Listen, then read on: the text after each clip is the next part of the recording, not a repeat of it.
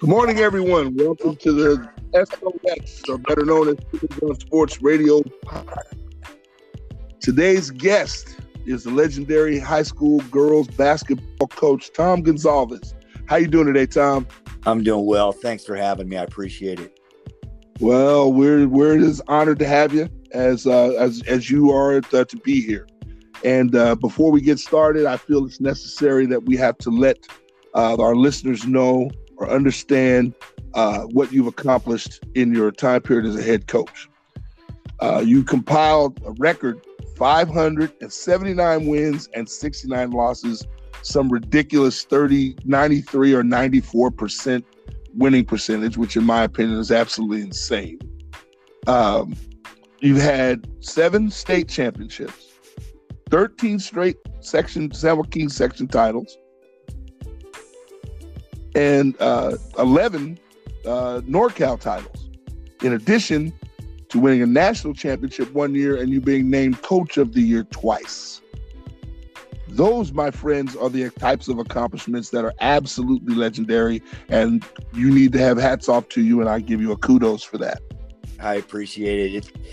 I just, I think what makes things even greater in my eyes is the kind of competition that we played. You know, we played a national schedule every year, and it gets the best teams in the country. And yeah, I guess I'm not really into personal accolades, but being named National Coach of the Year twice, I really appreciate those honors. Well, and here's the thing. To give, and it's no secret, I'm a St. Mary's alum. Okay. I coached at a school called Rite of Passage, right up here in the San Andreas Hills, and I worked it's an at-risk school with a bunch of boys who hadn't even really played much basketball, and I'm having to teach them and start from scratch. I would go to these Nike basketball coaches clinics in Las Vegas. I go to my very first one. I get off the plane, I'm wearing a St. Mary's hat. And there's other coaches from all over the country there. 4 of them stop me and say, hey, is that St. Mary's hat? And I look at them, I'm like, yeah, where are you from? One guy's from Pennsylvania, another guy's from Connecticut, another guy's from DC, and another guy's from New Jersey. And they're going on and on about seeing you guys playing their kids playing against you guys down in Arizona in that Nike tournament. Right. That's when it hit me.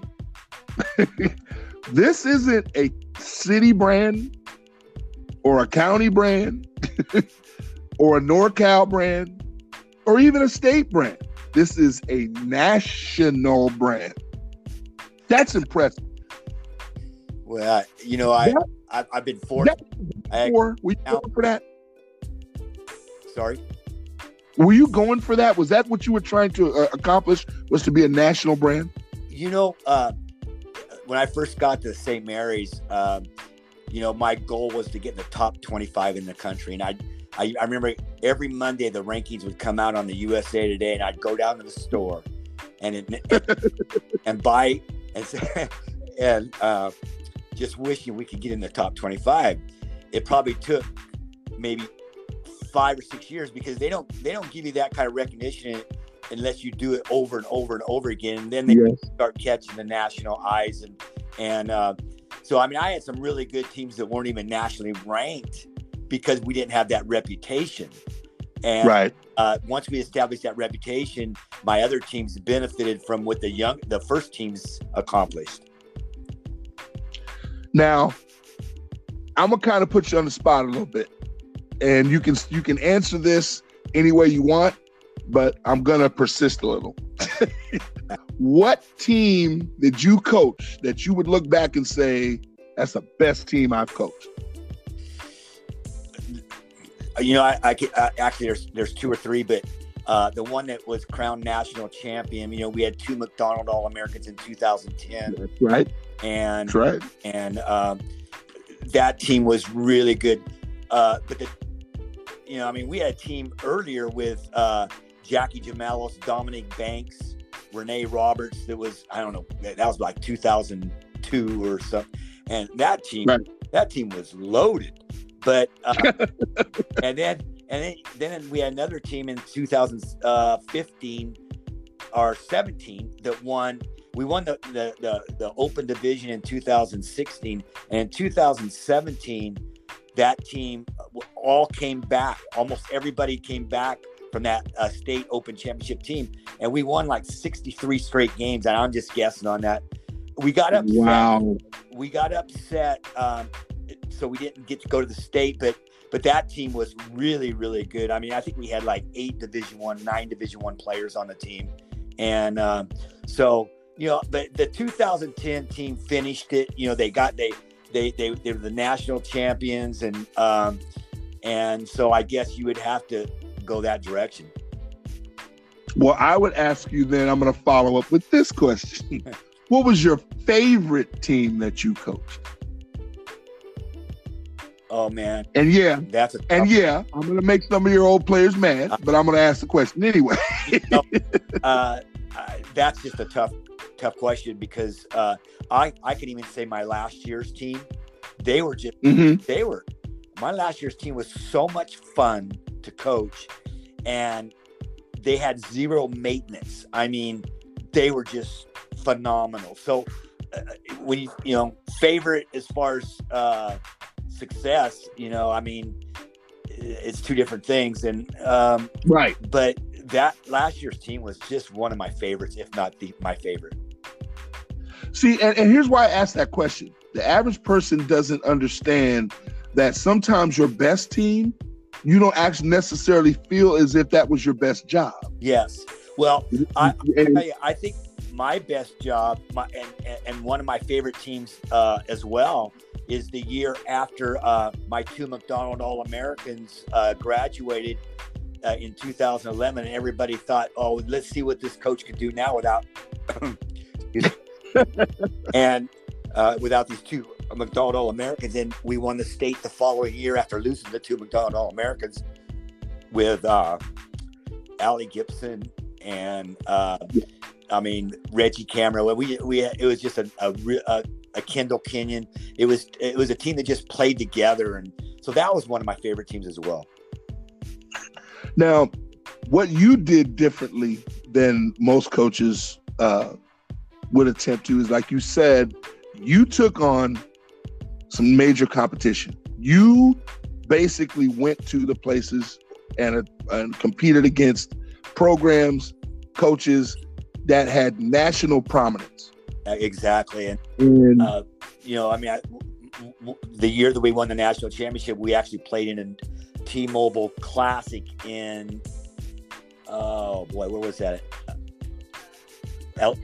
Birmingham, Alabama. And we played, we beat 2 teams there. It was just a 2-game thing. And we beat 2 teams there. They end up winning their state championships. So, we played against the very best. Do you remember where they were from? Yeah, Norcross, Pennsylvania, and the Alabama team. I'm trying to think of the name of the Alabama team, but they were so good. And I mean, T-Mobile put on an event that was unbelievable. It was at Samson University, and it was on national television. It was Hoover, Alabama, and they're still good. I mean, okay, I remember that. Yeah, I remember that was one of the best events I've ever been to. I mean, the Nike TLC is always phenomenal, though. And in fact, I was going to bring that up as well. Now, how that tournament and how that works, a lot of people don't understand that there's layers to that, that there's different categories, different opportunities to play in that tournament. But it also is a kickoff to let people know who somebody is going to be in their state in terms of being a program to be reckoned with. Right. If you win that tournament and you go on and win the state championship, you will most likely be the national champion. That's the way it's that simple, huh? Yep. I mean, that has happened more times than not, put it that way. Now, when they set up something like that, is there a criteria that they use, to your knowledge, as to how somebody gets in an open division or how somebody gets in this division or that division? Do you have any way of letting my listeners know how all that works? Well, I always told the director of the tournament that if we weren't in the top division, we wouldn't be going. Excuse me. You weren't going. Hey, I get that, because I don't see the benefit of going just to say you're in. Right.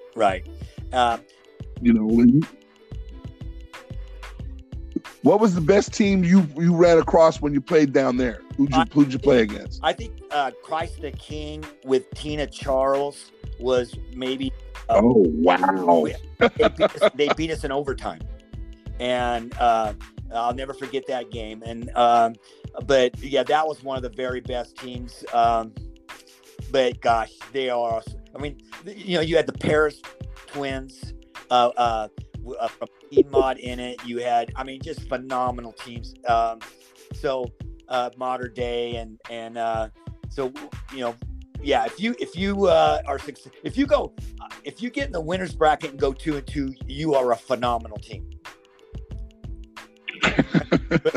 That's competition, my friend. That's big time. That's big time. It's now, always fun. Now, the next question I got to ask you is, you have coached, 3 McDonald's All-Americans? 4. Or 4. That's right. I missed one. Now, when you take a look back at the people you've coached, and of course, obviously they had talents before you got them. What things did you think you added to them as a coach that got them to be able to achieve that sort of success, and then maybe even go on and achieve success in college? Well, the thing that I always prided myself on as a coach, and I still do, is to get the most out of my players, to make them play as harder than they think they can play, and with more intensity. And our practices dictate how that happens. I mean, we make our practices very intense, and so I think maybe that's what I got out of them more than anything else, and maybe help them and prepare them for the college level. And I had college coaches come to our practices and go, "This is a college practice. This is just a college practice," and they just marvel at the intensity. Well, see, that's the thing that I think gets lost when people discuss the program. They just think it's just an amalgamation of all of these tremendous players, and you just happen to be the recipient of it. And I think that's unfair, because it's one thing to have a bunch of talent assembled. It's another thing to get it to play at a level that's going to win games. Well, yeah. And the hardest thing is when you got all these so-called stars, and you gotta right. assemble them. You gotta put them together and get the chemistry. And that's the key, is making sure everybody's unselfish. Get their ego out of the way of everything for us to be successful. That's you could have talent, but you got to be able to handle the talent. Just personalities, and so there's a lot to it. Well, and that's the part that I think that's vastly underappreciated, because I know how hard that is. Now, was there anything you used to do or anything that you did that would try to exacerbate that, to try to make it so that the camaraderie would come, or was it something you just let it occur organically? Both.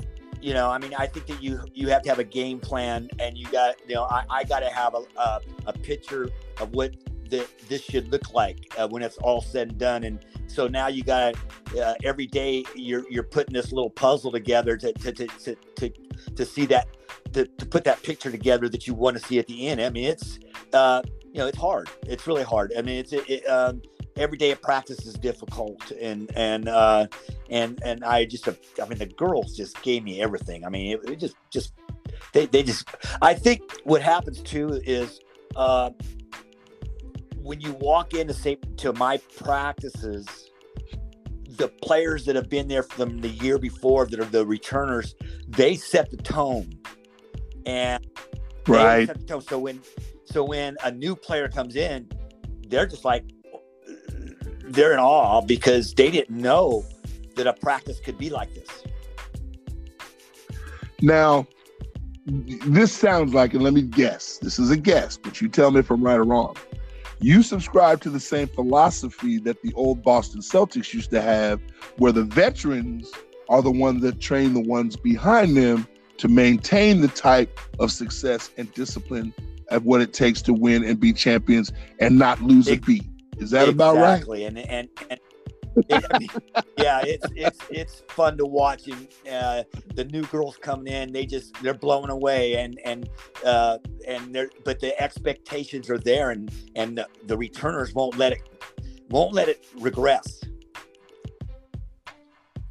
Now, like I said, I figured that out because over my travels, as you know, I went to Washington State. I played for George Raveling.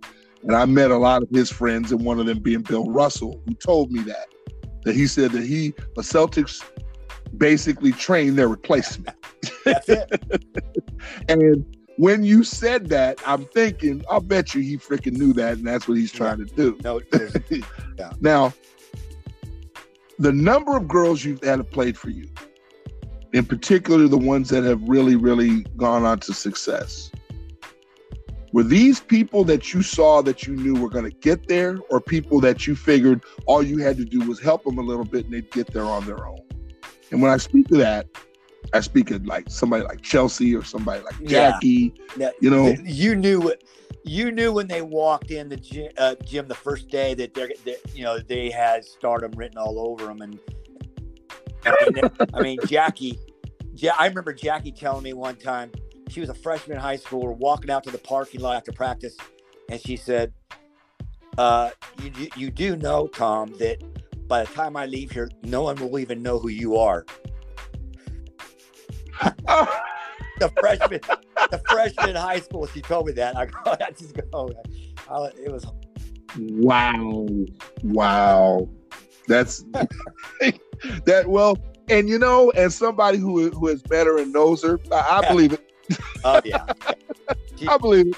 Yeah, I have no problem. She's like my own daughter. She's a classic. She's just a once in a lifetime person. Well, and that's something else I'd like for you to speak on: the relationships that you've developed with your players. For example, you sent me something today that came from a former player of yours, and I got to read that. It doesn't get any better than that. Explain to the people what I'm talking about what you sent me today from a former player. Well, I almost tear up when I talk about this because this is a girl, Sharice Holloway, that came in as a sophomore in high school from Modesto Christian. And when I first got her, she would, like, it'd be 1 minute before practice every single day, and she didn't even have her shoes on yet. I was so frustrated with her, like no other. And I'll make this short as I can, but as I got to know her more, she would come into practice and start asking me. She said she just got out of religion class, and so she would always want to quiz me on the Bible. And she was blown away that I knew these questions that she was asking. And so I think that developed, that was the start of our developing our relationship. And so yeah, she sent me this really nice text, and it really, Well, I read it, Tom, and I'll tell you something. It got me too, because the way I'm looking at it, like I said, I would pretty much, draw a charge from an oncoming train from my old high school coach, right, Tom O'Neill. Because what he did for me was he made me realize, and he cracked the whip and made me realized that to be great, you had to have daring. He used to have a saying to me, he said before every game, dare to be great. Yeah, good. And I never really caught on to that until I got to college and I started playing for George Raveling. And George used to say that. And I told Coach Raveling, I said, you stole that. He said, how do you know? I said, because my high school coach used to say it. He said, hey, let me tell you something. He stole it from the same place I did, which was Abe Lemons. I said, you guys are all thieves at this level. He said, you're doggone right. That's what we do. But yeah, so okay, we're going to take a short break right now, and then we'll be right back with the second segment, or segment 2 of Simmons on Sports, and my interview with Coach Tom Gonsalves after this.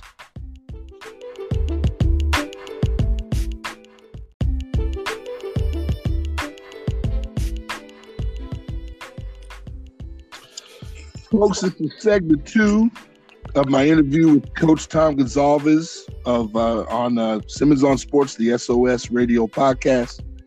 Coach, we had got into at the end of segment 1, a former player that sent you a touching text, and I think that the average person in public that watched you coach probably misunderstood your relationship with your players, because you're a yeller.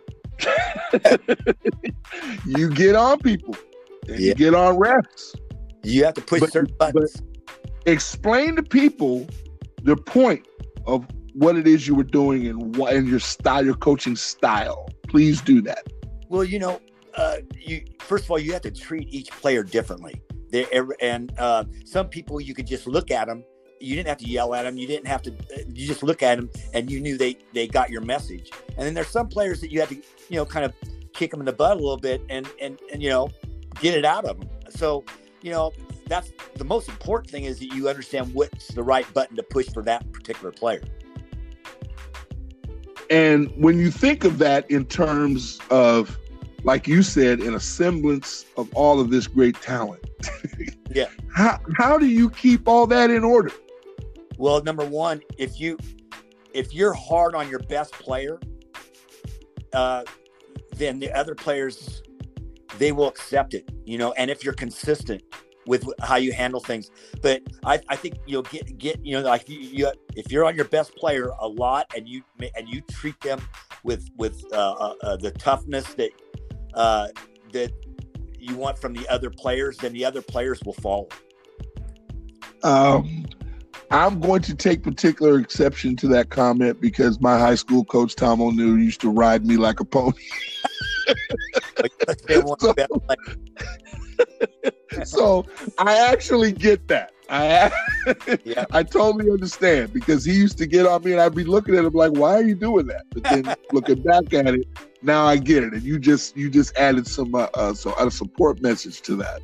Yeah. Now, again, and I'm going to bring this up, and this is going to be a conversation I want people to hear. And I think I know what you're going to say, but I'm going to ask. Some people criticize some of the victory totals in terms of how much you won games by. And my response, hold on. My response to that is that I think I understand why it happens and how it ends up that way. And I think that sometimes people misinterpreted that. You go ahead as best you can and explain to people what that was. Okay, the thing that this was hard, and that's why I was glad we got out of the league, because number one, we had locally we always had more talent than everybody else, but yet you still expect your players to play at the highest level they possibly can. So that was the answer I was thinking you were going to say that. Go ahead. what I had to do is I had to let a player like Jackie Jamelis. She wouldn't even be able to play more than she never played half a game in league, because I wanted her to play hard while she was in there, and instead of let her play more and go half speed. I didn't want her to play beneath her level of ability, and so when you get players like that and you're demanding, you can't just ask them to turn the switch off and go easy. You just can't do it. Yeah, and seeing how I understand that is when I was at St. Mary's, we didn't beat people, with some of the scores you were talking about because the league at that time was very, very good. So you didn't have too many games like that. Right. But at the same time, my high school coach used to say straight up, I want you guys to play at a level that I want you at, and I don't want that to ever drop. Right. You will play at this level or higher. Yep. And be prepared for the postseason and prepared for games against people that are better than you. That's what he used to say. Right. And that's the truth. And that's how I manage things. And that was the hardest thing to do, is try to make sure your players are playing at a great level and not run up the score on people. It was like, you couldn't win. I'd have parents and players mad at me because they didn't get to play very much. And then I'd have the, newspaper saying how we're beat people by 80 points, and it was just a no-win situation from a coaching perspective. See, and I saw that and I got it. Trust me, because the thing is that you're not playing for them. You're not playing against them because you're ultimately going to be playing against somebody better. So you have to have a level that your kids have to stay at, because they're going to be there. It ain't going to be that easy to, when you get to the playoffs. Right. Yeah, our practices were always so much tougher than our games in league. I mean, but that's what started me getting playing teams from.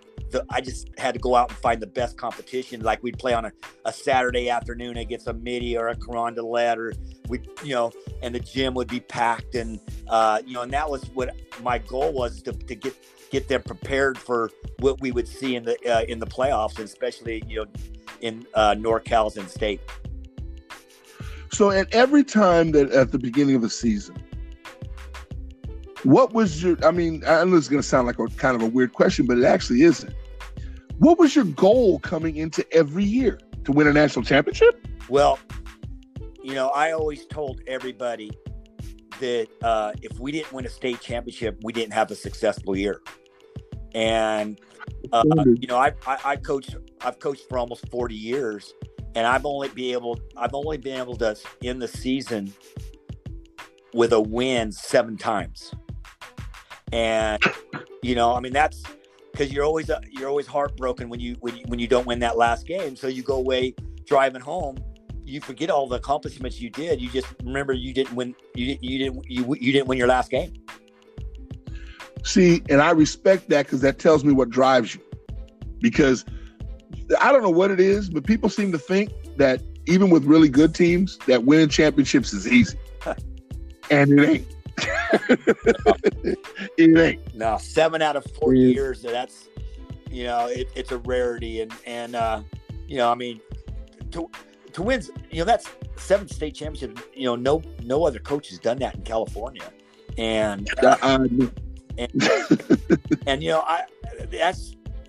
that's probably the ultimate accomplishment. Well, again, which, segues into the other question, or the next question. As a coach, when you have established that kind of standard, I can recall only one year when you had to kind of reload. Yeah. As a coach, when you have to do that, especially after all the success that you've already had, is that an adjustment as far as how you're going to coach them, or do you have an idea what you're going to do from the start? How does that work? Well, you got to know what's realistic and not. And so your ultimate goal in coaching is to get the very most that you have out of the talent that you have. And fortunately for me, parents were from all over. I mean, we had 2 parents driving an hour and a half to school every day. They were finding ways to get their kid to our program, so we didn't have to reload very often. Parents found a way to get their kids to the school, because they knew that if they could be successful, it's an investment for them, because they know that their daughter's going to go to the next level. And we've had I think I had close to 40 D1 players That was going to be my next question. Yeah. Yeah. Do you have any idea how many of your players ended up going to the next level? And you answered that Yeah, I think one. about 40, somewhere in that area. Now, in terms of all of just being able to play at the next level, not just at D1, do you have an idea of how many people that is? Oh gosh, no. But I will tell you, every girl that I have on my team can go to the next level. Every girl. Now, when you look at that and have that kind of luxury, which most coaches don't, do you sometimes have to look at things from a more pragmatic point of view to say how you're going to approach a season? Or do you look at it at every season as, I'm going to squeeze the last ounce out of these kids, no matter who they are, no matter what they do, because the point is not just to win, but to win and make these better players. How do you view that? Well, my goal, like I said earlier, is to get the most out of each and every player. And, but you got to be realistic. I mean, some players are Power 5 players. Some players are, mid-majors. And, but my goal is to get the most out of the talent that they have individually and prepare them for the next level. And it's not easy. I mean, I'm pretty hard. On the court, I'm very hard. Off the court, they'll search me out when I'm on campus just to talk to me. But on the court, it's all business. Well, and see, that's the part that I think that people need to understand about who you are as a coach and who you are as a person, because both of those are two separate things. Yeah. And I think it's important. Go ahead, speak on that. I think it's important that the players see you as a person, not only as a coach.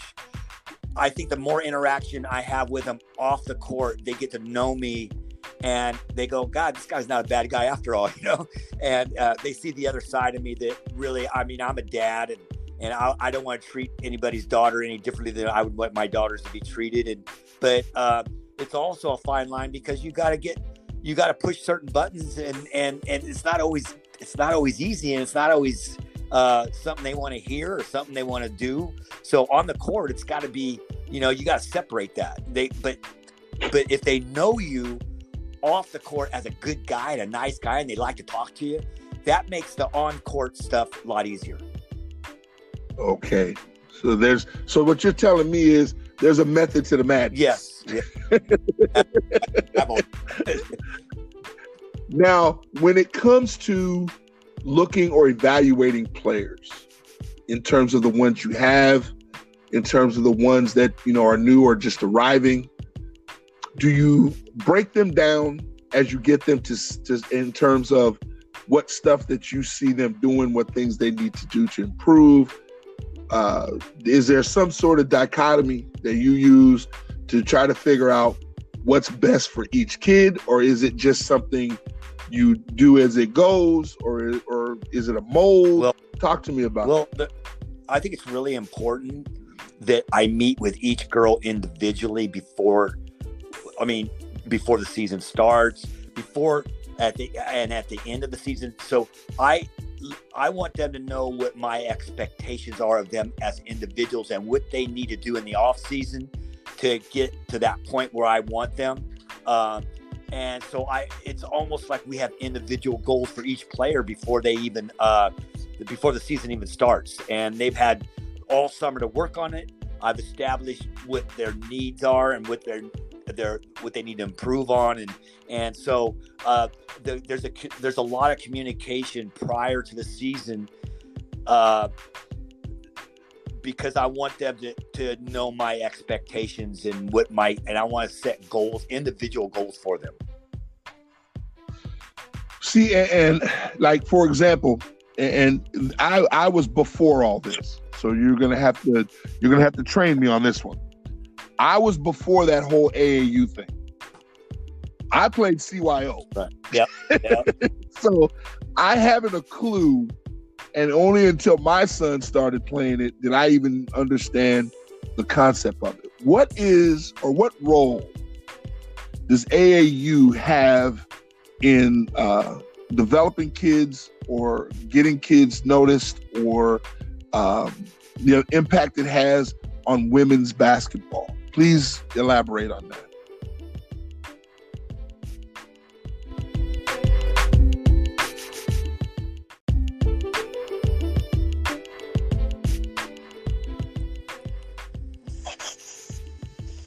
Hey, good with the back. Okay. This is segment 3, folks, of Simmons on Sports Radio podcast with Coach Tom Gonsalves. We had gotten into the AAU, or started to get into the presence and impact of AAU basketball on high school and and college sports. How do you manage that? What is it that you have to do when you're dealing with people in terms of, the huge presence of AAU basketball? How do you address that? How do you deal with it, Coach? Well, that's a good question. Number one, I think AAU is out of control. I think it's played too much, and that's why you see the injuries that you do. Now, that being said, it's important that they go to an AAU program that, for instance, the Cal Stars one I'm affiliated with, is they teach fundamentals, they teach skill, and they teach you how to be a team player. But a lot of times, a girl would come back to me after the summer and they get a different attitude, and it's almost because AAU has a little bit of a different attitude for the most part than high school does, and I think high school is more of a team concept, whereas AAU for most is an individual, and I get that. I think there is some good to it. Don't get me wrong, but it's difficult for high school coaches a lot of times when you get a player back from the summer. You have to kind of like reprogram them to what you want done. Well, is it a factor in how AAU works, or does it depend on the program, or is it all this situation, or is it all those things combined that have turned this into what I call just a free-for-all mess? Well, very well put. I think the problem with AAU, I mean, if the colleges need to put limitations, and there's got to be limitations somehow, so that the players aren't playing. That's my big gripe, is the players are playing too much and their bodies are just getting wore out, torn down. But there are some good AAU programs out there. Don't get me wrong. It's just I would like to see the shoe companies and the NCAA step in and maybe just slow it down a little bit, and from a high school coach's perspective, that's just my feeling. Well, and I agree with that, by the way. And I think that, but what I saw, and I'm going to bring up something that's going to make us both a little sad a little bit, but I saw something coming in the for girls basketball that would have, in my opinion, made a huge difference in terms of Kobe and Gigi Bryant. Right. I saw those two as being the ones that could make AAU girls basketball on par in terms of how it was perceived as it is with the boys. Right. And the difference, I thought, was that Kobe was willing to go and teach the kids what he knew in terms of breaking them down and making them better players, but do it with the female athlete. Right. Yeah, he was. Speak a little bit on that, because I know you know something about all that. Yeah. Speak to that if you can. Well, yeah, he was such a strong advocate for girls basketball, and it's a big loss. And yeah, I mean, I think I think he just got it. You know, he figured it out where he was able to, you know, that he, first of all, I don't know if he treated anybody differently. I mean, I don't think he treated females any different than he would a male. I mean, I think he coached them like they needed to be coached. Well, coming from you, you did the same thing. Well, and you know, I coached boys for 17 years before I coached girls. And matter of fact, when I first got to Tokay, that's a whole nother story. I hated St. Mary's with a passion.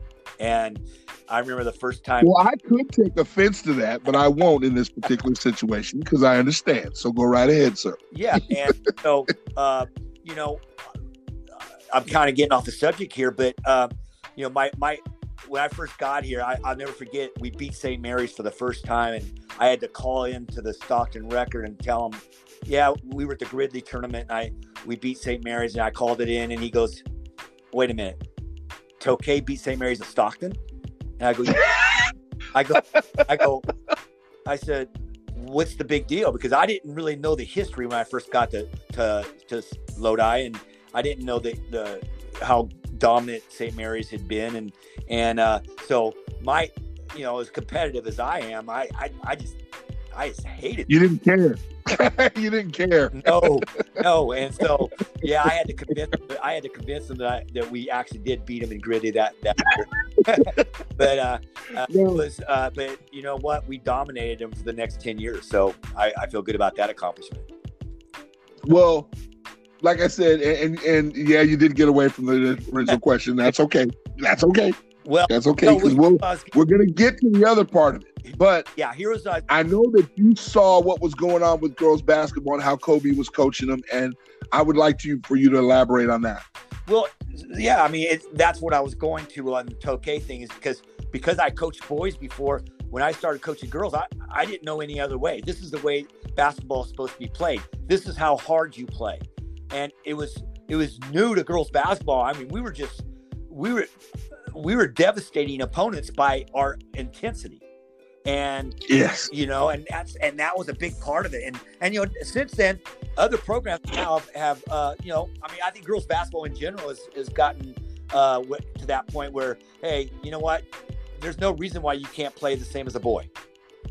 And that's how Kobe perceived it, you know, and that's how, I mean, you know, there's a lot of things you have to do differently with girls, and how do you handle them on a daily basis? That, you know, their emotions are quite different than a guy. A guy, you know, you can just get them on the line, and if they didn't feel like practicing, you can get it out of them by getting them on the line and make them run. Sometimes if a girl doesn't feel like practicing, there is nothing you're going to do. You better change your game plan. You better change your practice plan. Well, see, and why I laugh at that is that, see, you know, I don't know how much you know about my family history, but my sister played at Edison, and she was one of the better players in the history of Edison High School. And I understand the idea of playing against a girl and letting her, you know, and having her compete like a guy, because that's what she did. Right. And I can tell you right now, her and a girl named Eleanor Banks, they were the two girls in this area that played the way you described. Right. And why? Because they played with guys. Exactly. But and getting back to Jackie Jamel, I mean, she would go down after practice and go down to 24-hour fitness, and that's right. And she'd be playing against the guys, like, and that's how I played like a guy. I saw her. There were times when I went in there, I stick my head in the door, and she's in there playing with the guys and holding her own, and I'm like, okay, I've seen this movie before. Okay. And I think that's another part that doesn't get discussed much, is the fact that you coached women's basketball in a different way for the first time. This area wasn't a hotbed for women's basketball until somebody like you shows up and starts tossing in a 2-2-1 full court press, aggressive play, diving for loose balls. Yeah. That kind of stuff. Yeah, the ultimate compliment I got, I think I read it in the Sacramento Bee, was we were getting ready to play an opponent, and he said that he said he was practicing against 9 girls he put on the court, because it always seemed like there was 9 girls that you played St. Mary's on the court for them at one time. And that's how, we play, how hard we played. You guys' press, I can't remember the year, but I remember I went to Arco and watched you guys press somebody into submission, man. And it was, no, I'm serious, man. I'm sitting in the stands and I'm saying to myself, now, you know what? If you're going to turn a bunch of people loose like that and get them to play that hard under these circumstances, something's going right. Because I'm telling you, the other team basically folded up like a freaking chair. They wanted no more of that. Yeah, and the pace we played at, by halfway through the third quarter, teams were already getting. They couldn't sustain, because we did that every day of practice, and they couldn't sustain that. They weren't used to it. So that was part of your coaching strategy, was to wear people down. By the third quarter, they're done. Yeah, I always told my players that I want to make it so hard on the player, on our opponents, that they'll just hand you the ball. They were tired of it. They were. Oh man, that's funny. But I get it. And like I said, the thing is, I'm not just discussing some abstract thing with you. I actually saw that happen. I saw you guys playing games against teams from Sacramento, and they just basically just gave up. They were like, you know what? This ain't worth it. I'd rather just, I'll just go home, take my L, and it is what it is. Yeah. And it was part of a mindset. And like the thing that I always was impressed also was you guys went and played against the quote unquote Sacramento big power schools, and you never backed down. Right. Well, I can even tell by the way you coached, there were certain people you were going after. Well, one of my favorite stories is we went down to Hanford. Hanford was like the best team, and they were unbelievable. And I go, hey, we got to get down there, and we got to play these guys and show them who we are.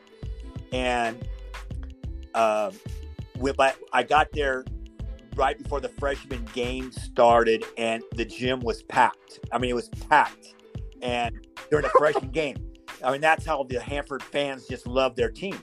Well, we took care of business, and there's an article in the Fresno Bee the next day, and it says, excuse me, it said, St. Mary's does to Hanford what Hanford does to everybody else. I think we 40 pointed. I think it was a running clock at the end of the game. That's amazing. Well, see, like I said, it's an attitude, and there was like a swag that your teams would have when you competed against teams that let them know that the only way they were going to beat you guys was by being better than you guys. Exactly. Nothing was going to get handed to them. You're going to have to come and beat even when we walked into the Nike TOC, you could hear people say, hey, that's St. Mary Stockton. Right? Yeah. See, and that's the thing, like I told you. I found out just by going to a basketball clinic with about 3,000 or 4,000 other coaches from around the country. I just wore St. Mary's hat. And I'm having people running up to me talking to me about, oh my gosh, you man, that school is something else, and blah blah blah. And I'm going, really? I mean, yeah. I'm used to them doing stuff like this. I didn't realize the impact was that big, but that's how far. Well, we went to Washington D.C. And played in what was called a Title IX, and just one of the great experiences we had. We went to all the monuments, went to the White House, but we played against the best competition, and we just blew out opponents from New York area and all over the country, and I think we just established a reputation, and I think we deserved it. Well, you definitely deserved it. That's not the issue, because you guys did what you had to do to make it happen. Now, it would be intellectually dishonest of me and extremely disingenuous to not address the elephant in the room, which is the fact that you are no longer the head coach at St. Mary's High School. Now, in this question, I recognize that all people at some point reach a point in a relationship, in a marriage, in a friendship, or whatever, where things go a different way. And where somebody sees one thing one way, somebody sees one thing another way, a philosophy changes, an attitude changes, something that causes the relationship to not work. Well, and I think that in this particular case, I'm going to let you speak to the fact that, how this ends up being a situation in terms of how this ended up in this manner. Okay. Yeah. And I'm not here to bash on anybody or anything, but I'll just tell you one thing. I got called in a meeting about 3 weeks ago, and the president talked to me and said, and we talked for about a half hour, laughing and joking and all that. He goes, they want to go a different direction. And I go, what? And then I said, why? And he just kept on saying, they. And I said, but don't I deserve an explanation, a reason? And he just stood there. He just sat there and was speechless. He didn't have a reason. And I think that's the thing that why I'm as upset as anything else is there was no explanation. There was no reason. There was nothing that happened. And so, it is what it is. And I tell you, this was the strangest thing. And I was telling somebody earlier this. I was driving home after that meeting, and I was kind of, stunned. But by the time I got home, I had this feeling like, you know what? I feel really good. I don't ask me why I felt that way. I just felt like something good is gonna happen here. I feel like I just wasn't really upset. It's like I just had a very positive attitude. Well, I'm going to look at it from this way. I actually understand that perspective, and I'll tell you why. Over the course, it's like a friend of mine, and you know who he is, his name's Scott Brooks. I know Scott real well. I've heard him say that what costs NBA coaches their job is people listen to the same voice and the same thing over and over again, and finally people stop listening. Yep. When he said that, it explained to me how a lot of relationships that have worked well in the past end up well not I'll go working. A step further. Do you realize? So when I did something, when we won, and it was like, it was no big deal. It was like expected. There was there was no appreciation. We won our 13th straight section championship this year. That's unheard of. I didn't get one text. I didn't get one handshake. I didn't get one phone call from any administrator. And I just go, this is now becoming, we have no cheerleaders. We had nobody in the stands. Our whole rooting section at the Golden One Center, I looked up St. Mary's rooting section. There wasn't one person in our rooting section. It was devastating to look at, and I just felt. I guess that's why I felt okay, is because I felt very unappreciated.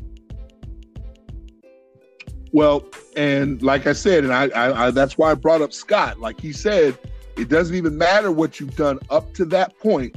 You can just reach a point to where people stop listening, where people stop paying attention, where people stop giving, praise, or people stop respecting what you've done. He said, and when that happens, he says, and it's organic. It's not nothing you did wrong necessarily. That's just the way it is, and it's time to move on. And that's where I'm at. Now, And I had a feeling, like I said, just based on life experiences, that's where you're at. So this goes to the next question, and it'll be the final one of our interview. What's ahead for you? Do you have any idea? Do you have something you want to do? Is there something, or are you just going to play it by ear? Where are you at? I have a game plan, okay? And my game plan is very simple. I'm definitely going to coach, but I want to get a job that wows me, that I get excited about, and a challenge, and where I'm appreciated. So I've been contacted by 3 different schools, and that's pretty much where we're at. I just have a great feeling something good's going to happen. Now, are you in a hurry to do it fast or soon, or are you going to just play it by ear, or are you going to just let it organically happen how it happens? What are you going to make a decision, soon, or it's like, when do I find that wow situation? So I guess playing it by ear and just letting things happen. There's no job that I am pursuing. I haven't pursued any job. I've been contacted by 3 different schools, and there's one in particular that I'm very interested. Okay. So that's kind of where, I can see that you're looking from the perspective of you're going to take what you feel is going to offer you the best challenge, because it's obvious you're a competitor and you compete at everything. Yeah.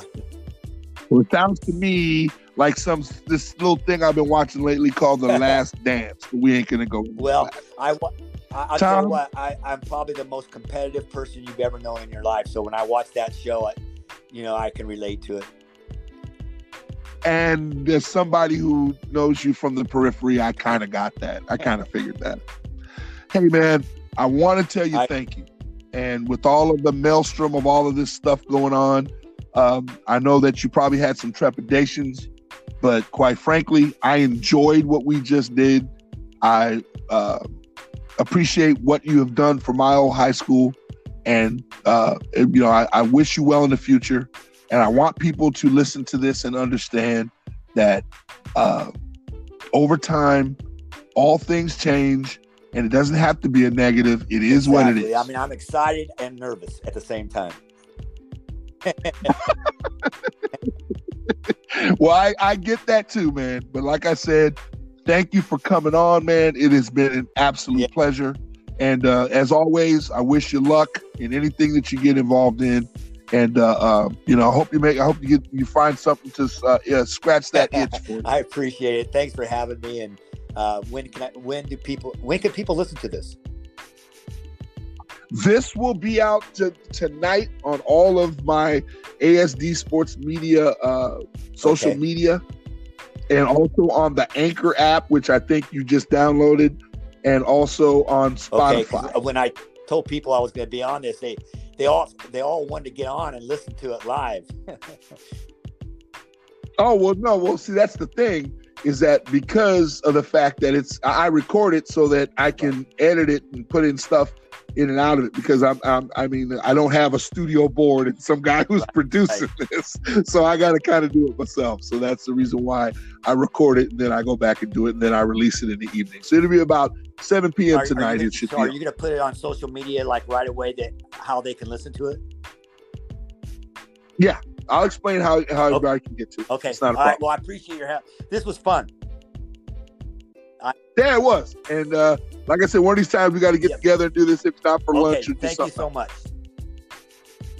Not a problem, my friend. Bye. All right, folks. That was Coach Tom Gonsalves on the final segment of Simmons on Sports radio show and podcast. Thanks for listening. You guys have a great evening. Bye-bye.